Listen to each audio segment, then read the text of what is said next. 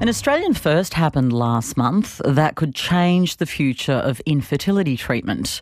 30-year-old Kirsty Bryant was told she would be unable to carry another baby after undergoing a life-saving hysterectomy during the birth of her daughter in 2021. But that could change after undergoing a transplant surgery earlier this year. The organ donated was her own mother's uterus, and the trial's lead surgeon, Dr. Rebecca Deans, joins me now.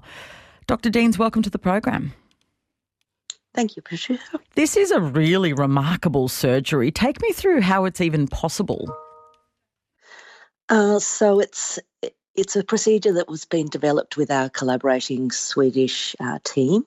They performed the first one in 2013 that led to a live birth, and they spent, Professor Mats Brandstrom has spent 25 years developing this technique through refining the surgical procedure in animal models and then, finally in humans. So in 2013 was the first live birth. So where does this fit in? Is this how many transplants have happened since then? Yeah, so the first live birth was actually 2014 after the first surgery in 2013. But so hopefully we have the first Australian live birth 10 years on. There've been about 80 or 90 of these performed around the world now. So that Swedish team have been very good at training many of the teams around the world, and they indeed are collaborating with us as well. It's a really remarkable surgery, and I understand that the operation takes longer for the donor compared to the recipient. Can you explain why?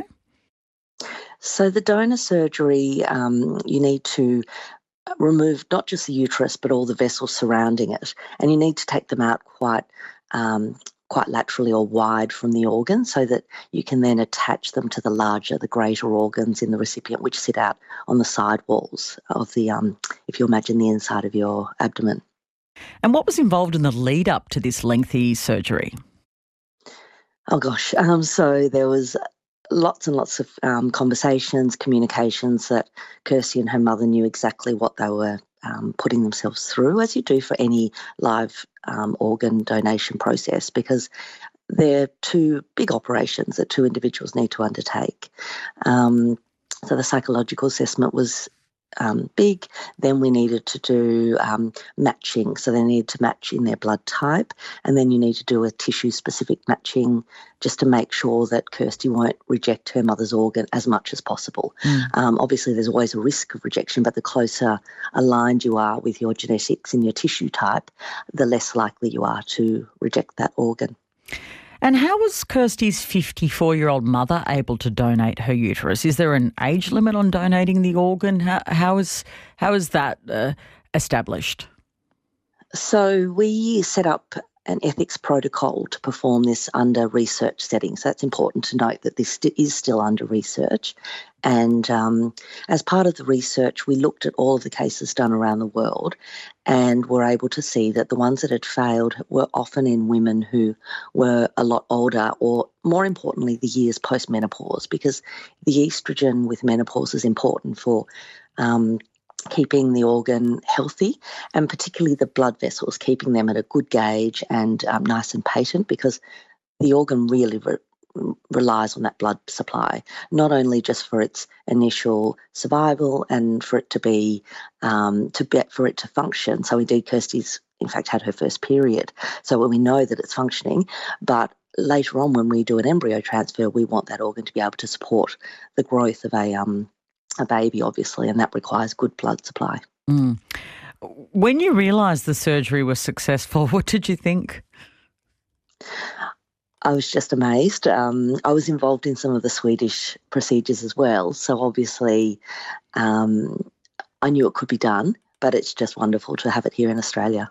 And what does this mean? What does this mean for the treatment potentially of fertility issues? I don't think it's our only choice, but it gives women another option. So women with uterine factor infertility, so an absent uterus or one that isn't functioning, at the moment in Australia have three options. They can accept childlessness, they can seek adoption, or they can seek surrogacy. Now, I mean, whether you accept something is up to you, but the two other options are not all that easy. I mean, medically they're easier, but the way that the legal structure is set up in Australia, a lot of women are forced to undergo things like surrogacy procedures internationally, which is, of a great risk. So what we can do with this, especially if you monitor this surgery and try and perform it as safely as possible, is just to give women another choice.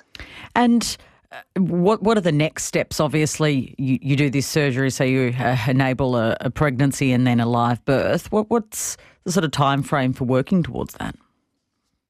So we're hoping that we can very soon, in the next couple of months, start to do embryo transfer. So prior to Kirsty's surgery, we also had to do the IVF, which I forgot to mention earlier, and then we've stored the embryos. So those embryos are waiting to go.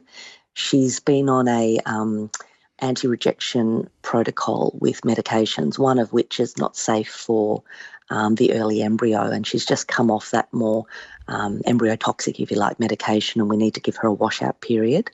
Once we have finished that washout period, we know that we're safe to transfer the embryo, and then we go from there. And if this is successful, obviously this is the first time in Australia, what is the process for making this a sort of mainstream option for more women in this scenario? So we will have to finish our trial, and then we then go up to state and federal government and apply for funding for such a procedure, and just see whether it's something that the health budget would like to support. So that really depends. There's different countries around the world where this is now a treatment option. It's gone from the research setting into the treatment option. So in Sweden, the Scandinavian nations have combined, and they're offering this for those nations within that Gothenburg hospital where Mats Brandstrom and his team operate. In the US, it's now a treatment option in the private setting because they have quite different healthcare systems. So I think in Australia we need to work out what suits us best, because we really operate in a dual system with both private and public health. Such a fascinating story. Thank you so much for joining us this morning. Absolute pleasure. Dr. Rebecca Deans is a gynaecologist at Royal Hospital for Women and the research lead for the uterus transplant trial, the first successful transplant. And of course, the next step is working towards a live birth, which has happened overseas. You're listening to ABC RM Breakfast. It's easier than ever to hear your favourite local and national ABC radio stations, live and on demand on the ABC Listen app. Hi podcasters, just jumping back in with a special call out for the health report. Dr. Norman Swan, who of course you know from RN Brekkie and well everywhere, hosts the health report with Tegan Taylor, and it's really worth hearing if you want to stay up to date with the latest in health and medical news. Search for it on the ABC Listen app.